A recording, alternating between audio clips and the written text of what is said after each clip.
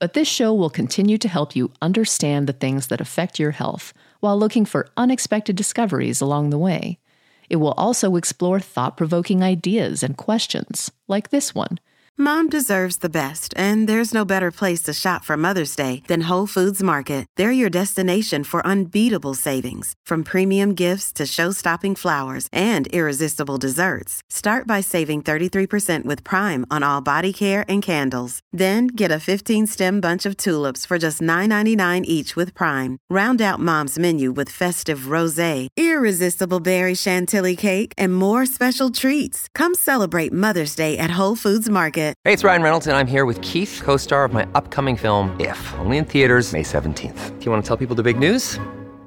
All right, I'll do it. Sign up now and you'll get unlimited for $15 a month and 6 months of Paramount Plus Essential Plan on us. MintMobile.com/switch. Upfront payment of $45 equivalent to $15 per month. Unlimited over 40 gigabytes per month. Face lower speeds. Videos at 480p. Active Mint customers by 531.24 get 6 months of Paramount Plus Essential Plan. Auto renews after 6 months. Offer ends May 31st, 2024. Separate Paramount Plus registration required. Terms and conditions apply if rated PG. Another day is here, and you're ready for it. What to wear? Check. Breakfast, lunch, and dinner? Check. Planning for what's next and how to save for it? That's where Bank of America can help. For your financial to-dos, Bank of America has experts ready to help get you closer to your goals. Get started at one of our local financial centers or 24/7 in our mobile banking app. Find a location near you at bankofamerica.com/talktous. What would you like the power to do? Mobile banking requires downloading the app and is only available for select devices. Message and data rates may apply. Bank of America N.A., member FDIC. Type 2 diabetes is called by some a modern preventable pandemic.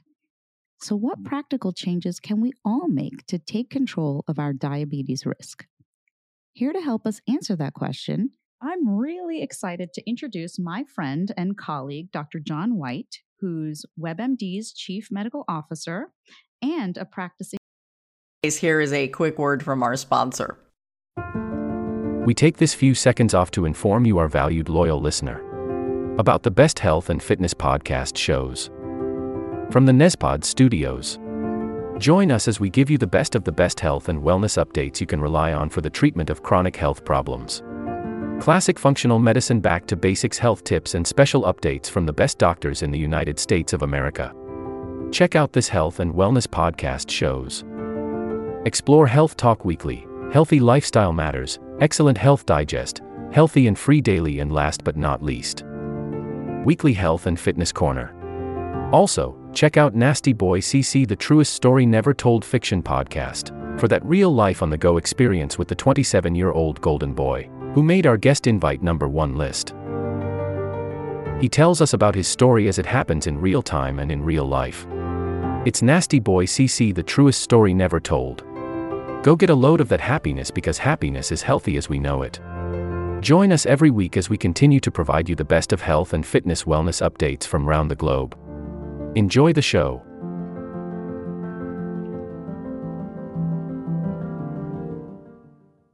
Internist. Welcome, Dr. White. It is great to be with you. Thanks for having me. So I'm really looking forward to our discussion today. We're talking about how to take control of your diabetes risk, which also happens to be the name of your new book. Congratulations. Yeah, what a coincidence. So, congratulations, first of all. And before we talk more about the book, I'd love if you could tell us a few definitions. So, what is diabetes? What is prediabetes? What do we need to know? Well, when we think about diabetes or prediabetes, I always tell patients it's really about understanding glucose and insulin. And sometimes we make it so complicated, but glucose really is the energy that drives our cells, drives our body. And insulin really is that hormone, that mechanism that we use to get glucose in our cells. And for our conversation today, and Neha, I know you've seen a lot of patients with diabetes, it's really about type 2 diabetes, which is typically, we used to see it occur later in life. We're seeing it earlier now, and we'll talk about it. But it's really about insulin resistance. Our cells aren't using insulin correctly, or they become resistant to it. They don't respond to it. So then you can't get glucose into your cells and it stays in your bloodstream. And then you start to develop these complications of high blood sugar. So I think that leads me to a great question that I often get from my patients, which is, well, okay, so you're telling me that my sugars are high. I feel fine. So what's the big deal? So walk us through that. Sometimes patients feel fine, but when you really push them a little, you find out that they've been gaining a lot of weight, or they always seem to be thirsty, or they're urinating a lot. Some of those typical symptoms that we see with diabetes. And people, it's easy to kind of dismiss it and say, oh, it must be something else. But what we know about diabetes, number one cause of becoming blind, diabetic retinopathy, leading reason why people develop kidney damage and chronic renal failure. If you're a woman with diabetes, your risk of heart disease increases in your 40s and 50s, which typically it doesn't until you're in your 60s. And diabetes in general makes you more than twice as likely to have a heart attack. Ask a person with diabetes, and they'll tell you about the numbness and the tingling that they often have. So, the problem is diabetes causes a lot of other health issues, and we need to diagnose it early. And too often, we're not thinking about it. We say, oh, it's not in our family history, so we don't need to worry about it. Or I still hear, and this is partly because I trained in the South, a touch of sugar, like, oh, it's not so bad, just a little bit. And sadly, that's not the case. Diabetes is pretty serious, and we need to take it seriously. I think you make some great points. And I think for people, we need to help them understand how to connect the dots from that touch of sugar, from that my sugar's a little high, to, well, if that continues for a long period of time, these are some of the things that can happen to me. So I love the way you put that. So let's talk about how big of a problem is this in the United States? You said that this may be a growing issue, a growing concern. So let's talk about that some.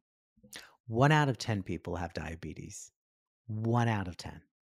And it's actually increasing, partly because of obesity and probably because of our inactivity and poor eating habits that we're doing more of during this pandemic. But what I'm most concerned about, Neha, 1 out of 3 people, 1 out of 3 have pre-diabetes. I mean, that is a huge number of Americans. And the reality is, with that 1 out of 3, roughly about 80% don't know it. So here they are, potentially progressing to type 2 diabetes, and they're not even aware of it. And even in those folks who have type 2 diabetes, at least a third don't know they have it. So you can't start treating it and managing it and trying to delay progression if we first don't realize, do I have it or not? So that is a great point. So, that gets us to your book, which is Taking Control of Your Risk. So, what are some of the things that we need to be thinking about if we're out there enjoying our lives, enjoying our meals, allowing COVID to make us more sedentary? How do we figure out our own personal risk, and then how do we take control of that? Sure. And there is some genetic risk component to diabetes. We've learned that in recent years, but the reality is probably about 90% of diabetes, type 2 diabetes, is related to lifestyle. And we see that as obesity has increased, diabetes has skyrocketed as well. We used to use this term, I don't hear it as much anymore, diabesity. Have you heard that, Neha, where it's this Yes, yeah. combination of That's diabetes right. and obesity? I wish we would use that a little more, but too often we complicate it for patients. But it really is about energy balance to some degree as well. It's about the types of food that we eat, which often has hidden sugar, even when we're trying to eat healthy. It's the amount of physical activity that modern lifestyle has afforded us so we don't expend all this energy. So we're gaining weight. And fat is hormonally active. So it's releasing these hormones that really are making our progression to diabetes sooner.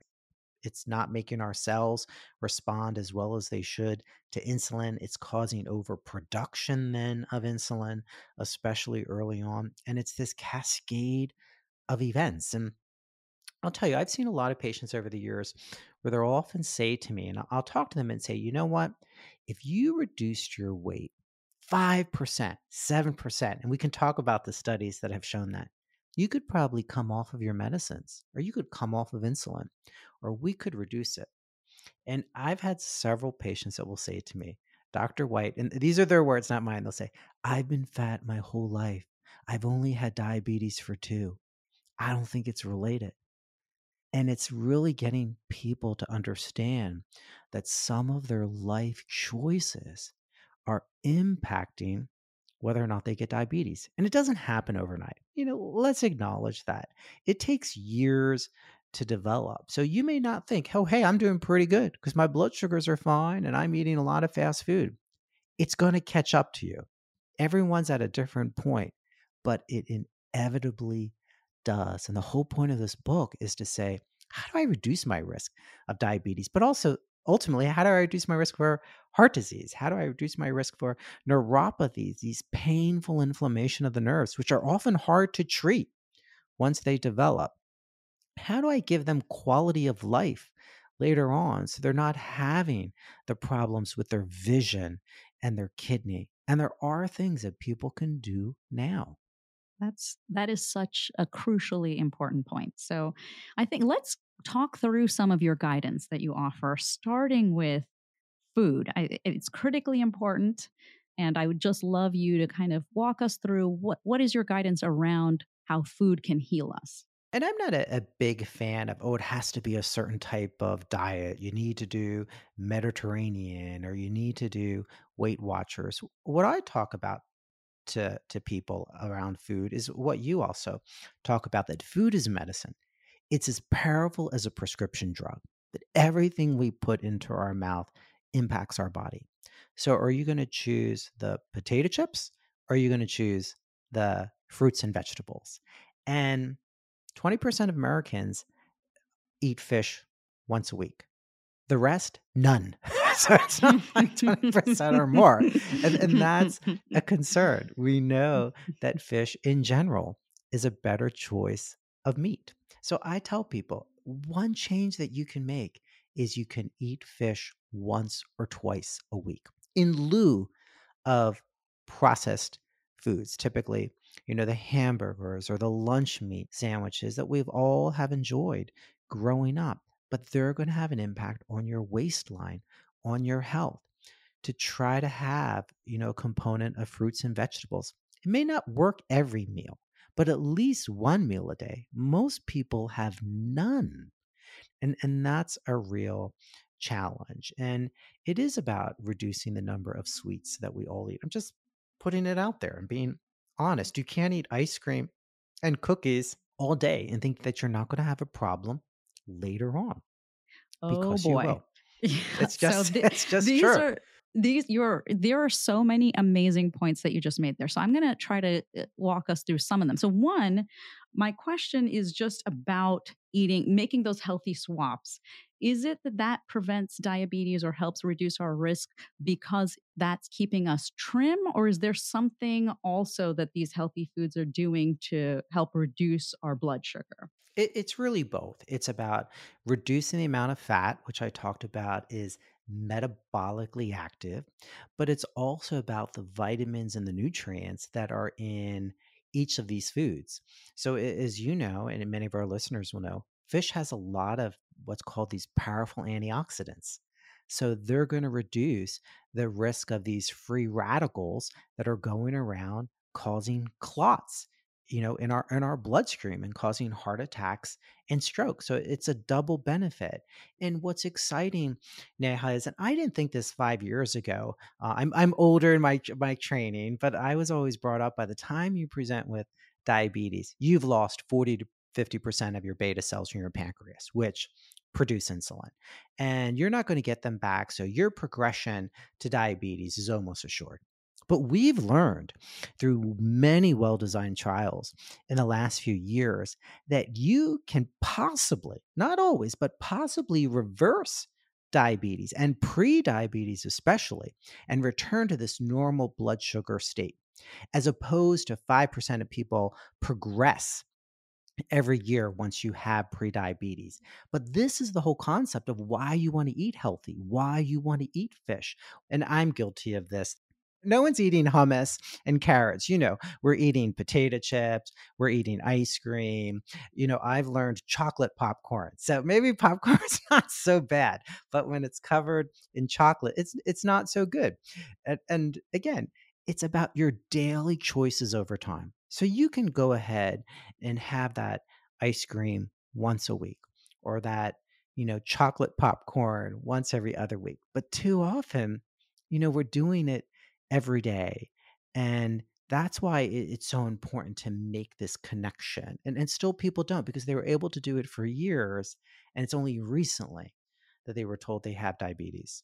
And I think you make such a great point in terms of when this type of behavior pattern starts in us, right? So I have young children, you have young children, and so we know that they're having a good time right now, and we're having a good time watching them enjoy things right now.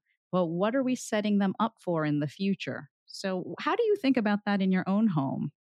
Well, food is a learned behavior. We're not born, learning that we want to eat, potato chips and cookies. I mean, there is some basis to what's in them that impacts dopamine receptors and others in terms of sugar.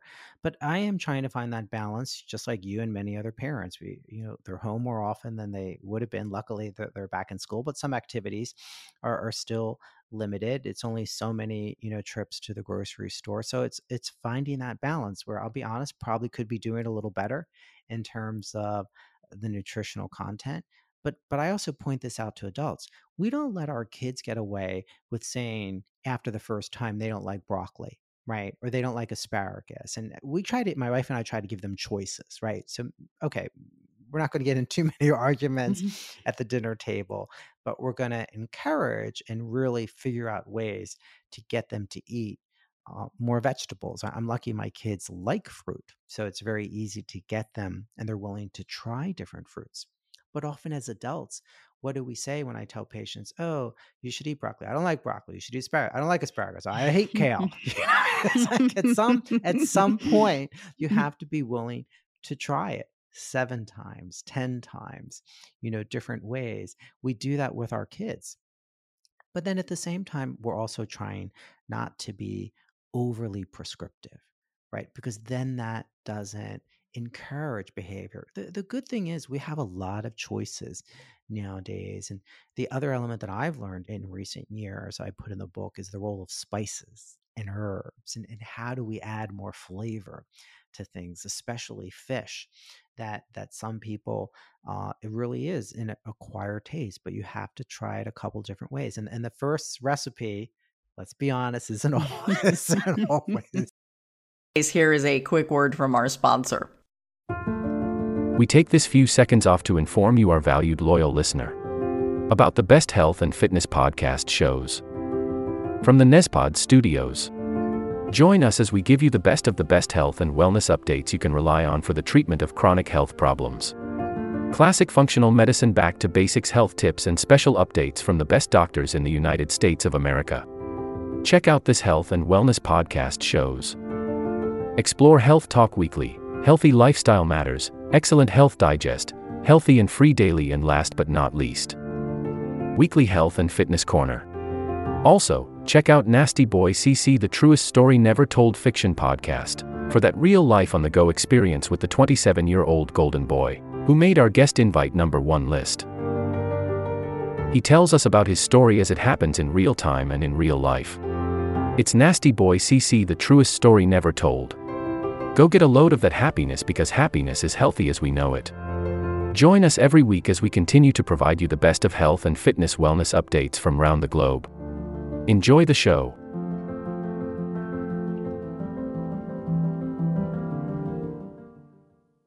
isn't always your best No. example. I've had some bad experiences in the past 24 months of things I would have cooked a little differently. That's right. And what I say to my patients too is you don't have to pick the thing you hate on this list in Yeah, the vegetable and fruit category. You can pick the things that you enjoy. absolutely right. So let's move on to physical activity because I will tell you again, in preparation for talking to you, I am sitting on a bouncing exercise ball to pretend that I've been more physically active. But, COVID and the cold weather has really sort of knocked a lot of my normal physical activities out from my daily routine. So, can you talk a little bit about the benefits of physical activity and how you go about incorporating that into your life? And the American Diabetes Association has this recommendation of 150 minutes a week of moderate, exercise. You could also switch it up. AHA talks about 75 minutes of vigorous exercise, and that's primarily based on your target heart rate, which is 220 minus your age, and then you could do 60 to 85% of that to reach whether you're moderate or maximum. And if you're not active and you hear 150 minutes, that feels like, whoa, like I'm just not even going to go there because it's just not going to work. So, what I tell patients is you can work up to that. It can be 10 minutes a day that you start off with, or it could be 10 minutes twice a day. It doesn't mean you have to go to gym. So often we have this idea that you have to go to a gym to get in shape. And you may have had this. I've had patients that have said to me, I have to get in shape before I can go to the gym, which I have always felt defeats the purpose. I think some areas have been traditionally more chatty and social, but you don't have to spend a lot of money or get a gym membership. And what's really exciting in the last few years, we've seen about the role of high intensity interval training.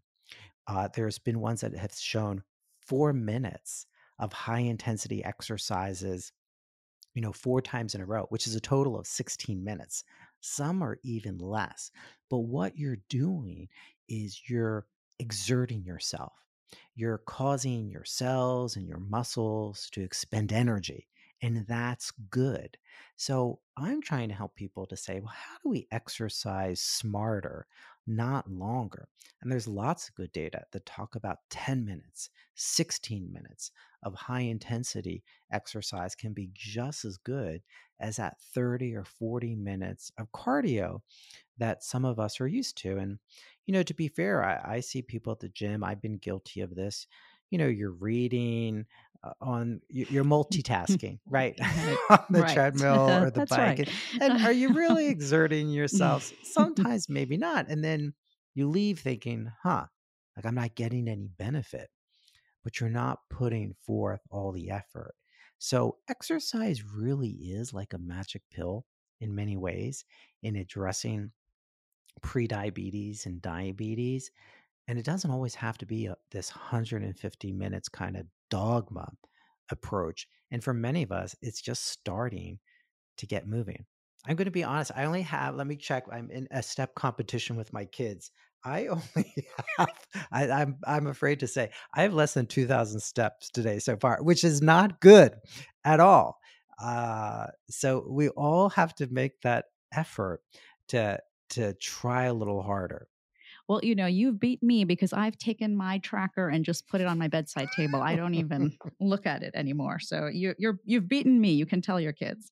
Well, I think the kids have smaller strides, so it doesn't really count because they always have like 20,000 by the time they get home, and I'm like at 3. That's right. So, I think that I love the point about not thinking about the sort of goal as something that hinders you from even starting. We can try to work our way to 150 and knowing that that's a great dose, but really it's anything. It's getting up during your day and walking around.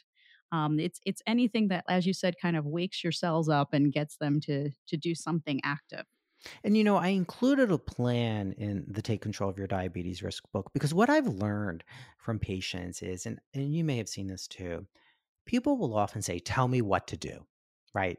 Tell me how to get started. That's what I really think is the issue. So, it's hard to put in a book a meal plan. I do have this 4-week meal plan and this, exercise plan, but I say it in there. I want to give you choices. So even when it was reviewed at times, people will be like, oh, you're not going to create something different every breakfast. Some people will stick with one thing. It's okay if it's a healthy thing, but I want to give you other choices to consider. Maybe you never considered avocado toast. Maybe you haven't considered different ways to make oatmeal. In terms of your exercise plan, maybe you haven't considered these different types of exercises that are just body weight exercises. But here's something as a way to get started. And that's why I think these prescriptive diets are very popular, but in the long term, they often don't succeed because people have to like what they're doing. They have to enjoy it. There's a cultural element of food, and you have to recognize that as well as exercise. It has to be a fun activity, and you're not going to do it if it seems a chore.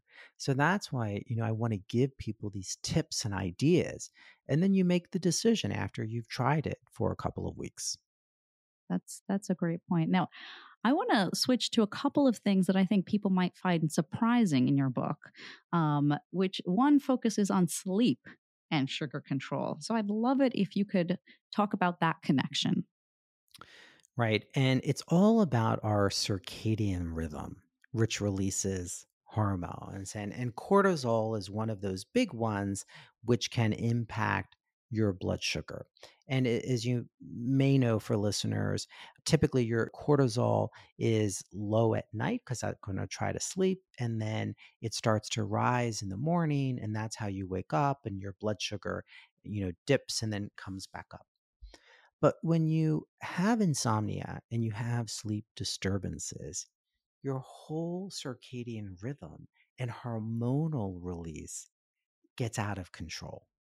And it's much harder to metabolize glucose properly, partly because of the way that insulin's being released, as well as some other hormones. I don't want to go into a whole endocrine lesson, but we tend to think that, sleep is just a way to turn off our brain. It's not.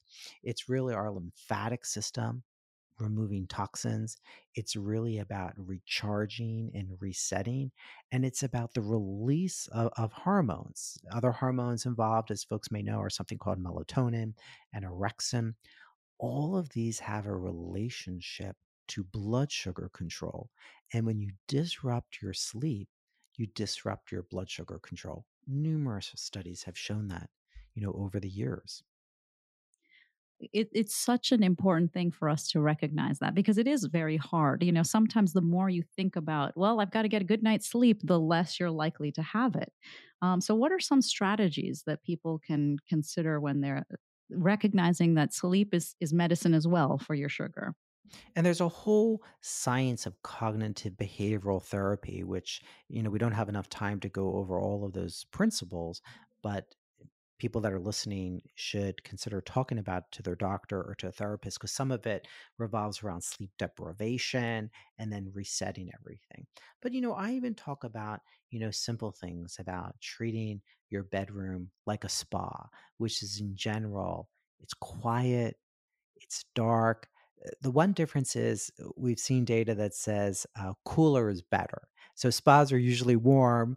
So you want to keep your bedroom temperature really about 68 to 69 degrees. I am not going to let my husband hear this. Because that helps you sleep.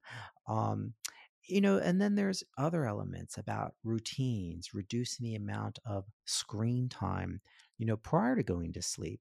And it's not just about blue light, because there are these blue light filters now. And the problem with blue light, it tricks your brain into thinking it's morning and then it's hard to go to sleep.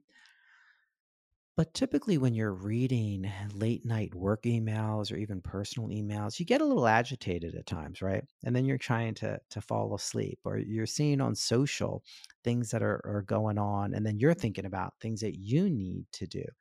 And the goal is to quiet your brain before you go to sleep. And we're kind of trained into revving it up, or I used to do this, right before you go to sleep, you're kind of reviewing your day, planning your next day. That's not the time for self-assessment, and scheduling. It's really about getting ready for sleep. And we've learned that with our kids. They were doing pads and other tech beforehand. And then we kind of said, half an hour before bed, no tech.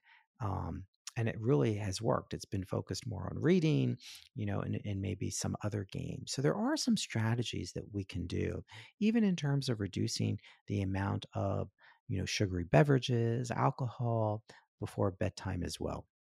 That's right. And I think, one of the things you point out is that diabetes travels often with obesity, which can also travel with sleep apnea. So sometimes you may feel that you're not getting a good night's sleep and you're having a hard time figuring out what's going on. So that's something else to talk about with your doctor or health professional. Absolutely. And I want to go into another topic that I think all of us can relate to, which is stress. So, I'll tell you a story. I have been pregnant 3 times. Each time we get screened for gestational diabetes, which is diabetes during pregnancy. And every time I failed that first screen, every time. And just seeing that causes a lot of stress, and it does, affect me. And then I get my, full 3-hour test and everything's always fine, thankfully. But, let's talk about that bidirectional relationship between, some people want to stay away from finding out these things because it causes stress. But it's important to sort of, by understanding that you can take control, that may remove some of the stress and allow you to do some of these healthy behaviors. I've been using this term FOFO. We know FOMO, which is fear of missing out. FOFO is the fear of finding out. You don't want to know. So if you don't measure it, then you won't be able to tell. And, we didn't talk about the role of screening, which we have, better screening tests, hemoglobin A1C or fasting blood glucose, which people would get. The American Diabetes Association recommends it for anyone over the age of 18 who has some underlying health condition like obesity, and then everyone over the age of 35. Some other groups have different recommendations. I'm a big supporter of finding out. So doing that screening with an A1C or a fasting blood sugar. You pointed out the 3-hour test that we used to use a really long time ago, something called the oral glucose tolerance test that is not used much anymore for regular folks outside of, following up for gestational diabetes. But the role of stress plays a critical role. And when you think about it, when you're stressed, even at work, you start to make mistakes. I use the example of, what happens to your brain. You see it on game shows. Why don't people know those answers? You're thinking because they're stressed and they can't recall it. Well, think about what's happening to your body if you're experiencing stress every day. It's impacting the ability of your cells to function properly. We've seen that in terms of cancer risk, and we see it in terms of diabetes risk. And typically in short-term stress, which can be good, it's the release of adrenaline, right? It's that primitive fight or flight. So you want to be able to metabolize, energy. You want more energy, which is going to be that cortisol release and more adrenaline, which is going to raise your blood sugar. And in the setting of acute stress, that can be a good thing. But in the setting of chronic stress, where your blood sugar is continuously elevated and where you're not metabolizing that blood sugar well, that accelerates the risk and the progression to diabetes and prediabetes. So let's talk a little bit more about screening. So you mentioned some groups that should consider screening.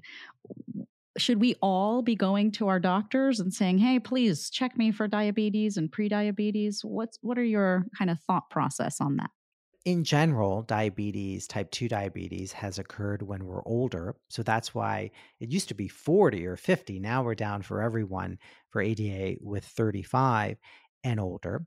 But we're seeing prediabetes and diabetes much earlier. So that's why we're saying over the age of 18, if you have some of these other underlying health conditions, because this is an acknowledgement that if we find people early on in pre-diabetes, that we're going to be able to stop the progression of to diabetes. Because remember, I said by the time you're at diabetes and you're having symptoms, you lost 40 to 50% of your beta cells. That makes it much harder. And then it's a march, a 5% progression march, basically every year.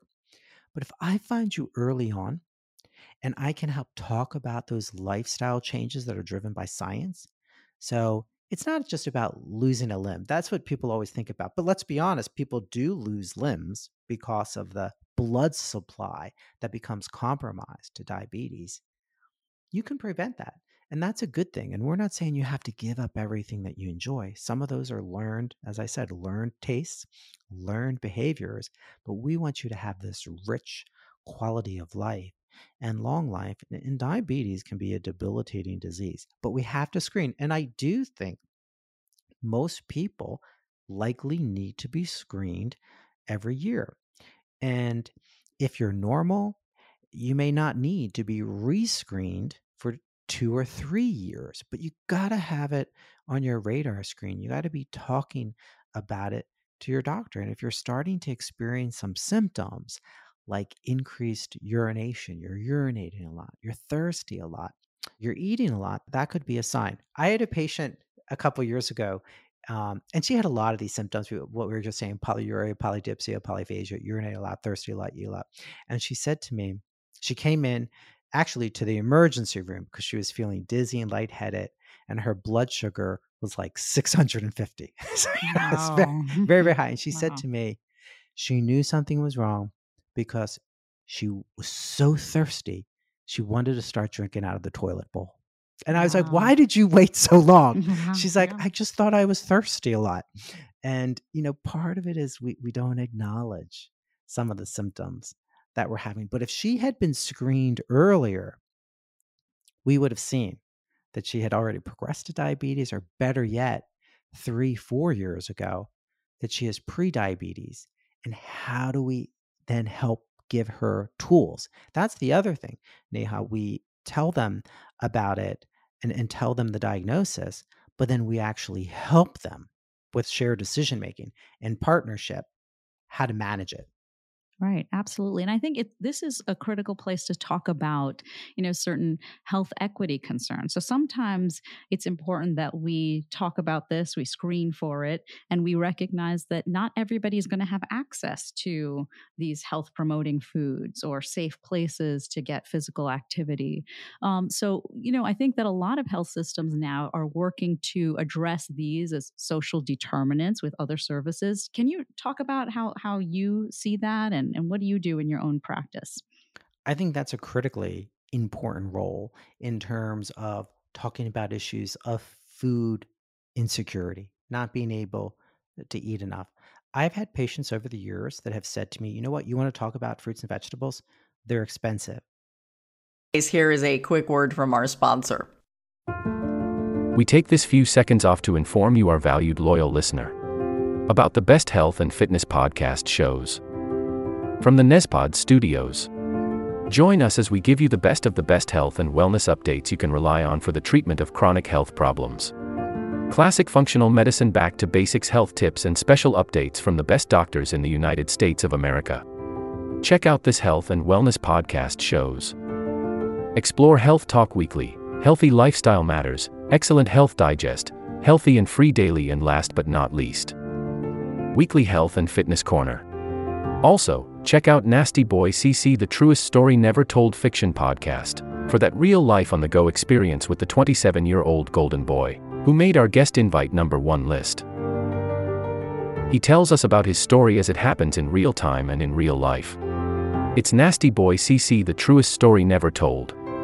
Go get a load of that happiness, because happiness is healthy as we know it. Join us every week as we continue to provide you the best of health and fitness wellness updates from around the globe. Enjoy the show.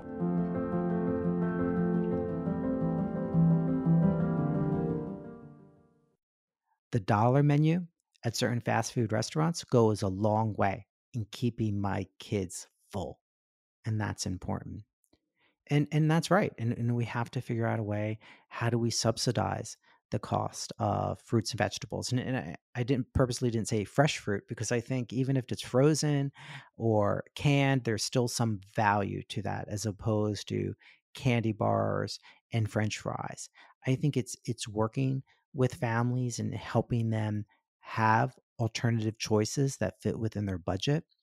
Physicians aren't always the best people to do that. And that's why we have this great field of diabetes educators that can work with patients who have prediabetes and diabetes and help them make better choices. But we have to acknowledge that the element of cost and access plays a role in what people can do. The other point about exercise, it's also about what can you do in the safety of your home in terms of body weight exercises. It goes back to give patients the tips and tools, show them the way to some degree, and then help measure it over time. I'll be honest, I'm wearing a continuous glucose monitor right now, partly because I just wanted to learn more about what some of my patients experience. I don't have diabetes or pre-diabetes, but I have been finding it enormously helpful in terms of showing me what happens to my blood sugar after eating, particularly 2 hours later, something called postprandial glucose, seeing how my glucose levels are more steady after exercise. But these can be expensive and everyone can't afford them. And insurance sometimes doesn't cover it. But then how do we subsidize that and make that more available? Think if we could do that, for 2 months with people with prediabetes and show them what's happening to their body. That's better than me talking to them in a 15-minute visit. They're going to see for themselves how they're responding. And there's a lot of other tech tools that people can use, but we need to make them more available from an, as you point out, an equity perspective as well. But we're going to have a lot more tools and resources for patients to use. Yeah. I mean, I think that's another thing that may take away the FOFO, which I love that term, is just that once you do find out, or if you do find out that something's not quite right, you just have so much more opportunity to address it, and you're more likely to change your behaviors and what you reach for, whether it's that bag of potato chips you said or that apple. Maybe finding out will help you make those decisions, make it a little easier to make the right decision. Absolutely. I'm really also curious, as we're sort of winding down, about your thoughts on cure and reversal. So if we're following this plan and we're doing all the things that we can do correctly or in the best way possible, let's say, how do we think about cure, reversal, and how do our diabetes medicines fit into all of this? And words do matter. And, I want to point out, as I do in the book, that medications do serve a role for many people. Everyone's not going to be able to make lifestyle choices. Everyone's not at the same place of when they're diagnosed. So there is a role for medications for many people. I typically don't use the word cure. I don't like the word cure from a physiologic perspective, as we've talked about a few times, what's happened to their beta cells in terms of the pancreas that's responsible for releasing these hormones, insulin and glucagon, and have a chance to talk about that in the liver. Reversal, the other word I use, Neha, is remission, right? So we kind of make the problems that you were having dormant, right? Because we want to make sure that they don't reoccur, which often is the case when people lose weight. They gain it again later. So reversal, remission, if I wanted to be, very scientific, which doesn't help for people, I'd say I'm returning you to euglycemia, which means I can get you back to normal blood sugar. But that's essentially where I want you to be, because then you're not going to see that progression to these complications that we've talked about. So I don't think we're ready to say the word cure, maybe one day, but I think it's more about the issues of reversal, remission, stopping the progression, which is the natural course if you have prediabetes.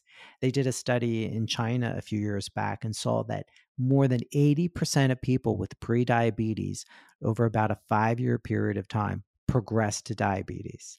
we see not the same numbers in the United States, but still very high. So if we can stop that progression, reverse that progression, put it in remission, that's what I think is so exciting to talk about these lifestyle changes because, again, you're back in control. These are things you can do. You're not destined to have diabetes. With rare exception, it's not your family history that has made you have diabetes. It's really probably more likely the behaviors that your family share in common in terms of certain things that you eat. And we see a huge amount of diabetes and stroke, in the South in certain belts. And, I get it when I've been down there. I'm like, this lemonade is delicious. We eat the lemonade all the time and barbecue. And then I've learned like this barbecue sauce has a lot of sugar. That's why it's so delicious. I can get that at the airport, in some of these cities. But if you're doing it every day, the sugar content is so high. And sometimes you're not even aware of it.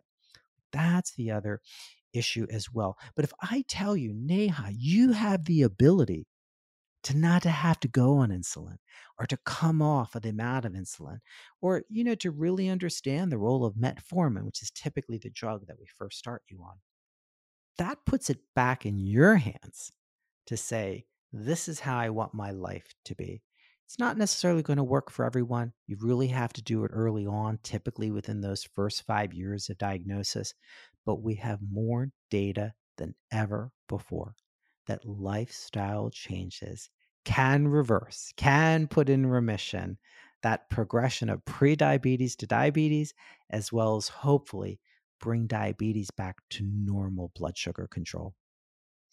Yeah, thinking about your word remission brings me to this point. So this is your second book. Your first was on taking control of your cancer risk. And this is the second in the series, taking control of your diabetes risk. What are some of the things that you found in common with the two, putting both reducing your risk for both conditions? There are lots of similarities. And in cancer, there's a little more genetic predisposition than there is for type 2 diabetes. But it's similar issues. There are some nuances, but it is very much the role of lifestyle, what we eat, how much activity we have, particularly every day, the amount of stress in our lives, the quality of our sleep. And we didn't think about those elements before when we were, in our training. But the good news is, as I go back to that, these are not fait accompli that you're going to get it. There are things that you can do, but you have to be empowered with that information. There's differences in terms of toxins to the body that cause cancer, more environmental issues. But in diabetes, it's similar in the ways that what can you do? And these are the strategies that we've been talking about that can help reduce your risk. Nothing is 100% preventable in life. And it's all about doing what you can do, controlling what you can control to reduce your risk of serious health issues. That's great. Thank you. And can you tell us sort of what made you write these books? What brought you to this? Since you said, we didn't really learn about this in medical school. Well, like you, I'm very interested in empowering patients with knowledge. So here we are at WebMD. We want to give people better information that's going to lead to better health. And we know most doctors don't do this. They're either not trained well to do it, they're not interested in doing it, they don't see the effects of doing it. I'm generalizing, but people need good resources. They need good information. It's not my thoughts or your thoughts on it per se.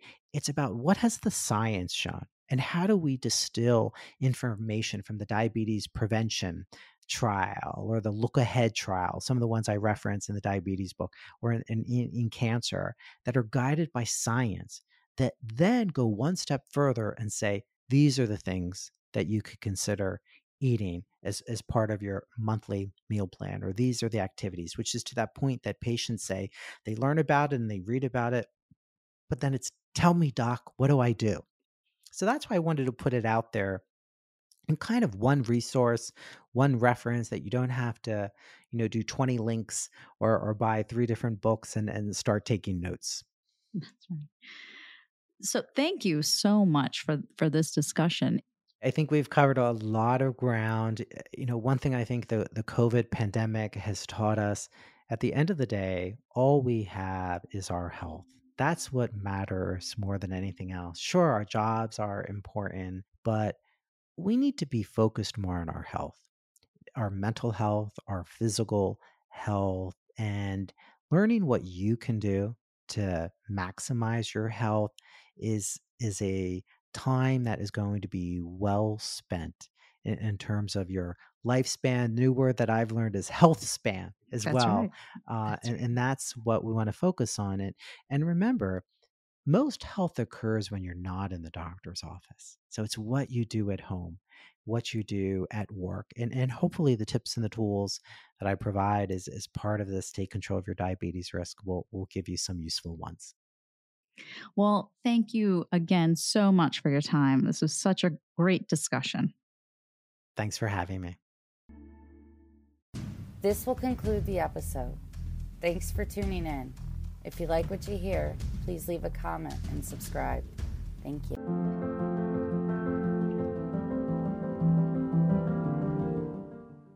This will conclude the episode. Thanks for tuning in. If you like what you hear, please leave a comment and subscribe. Thank you.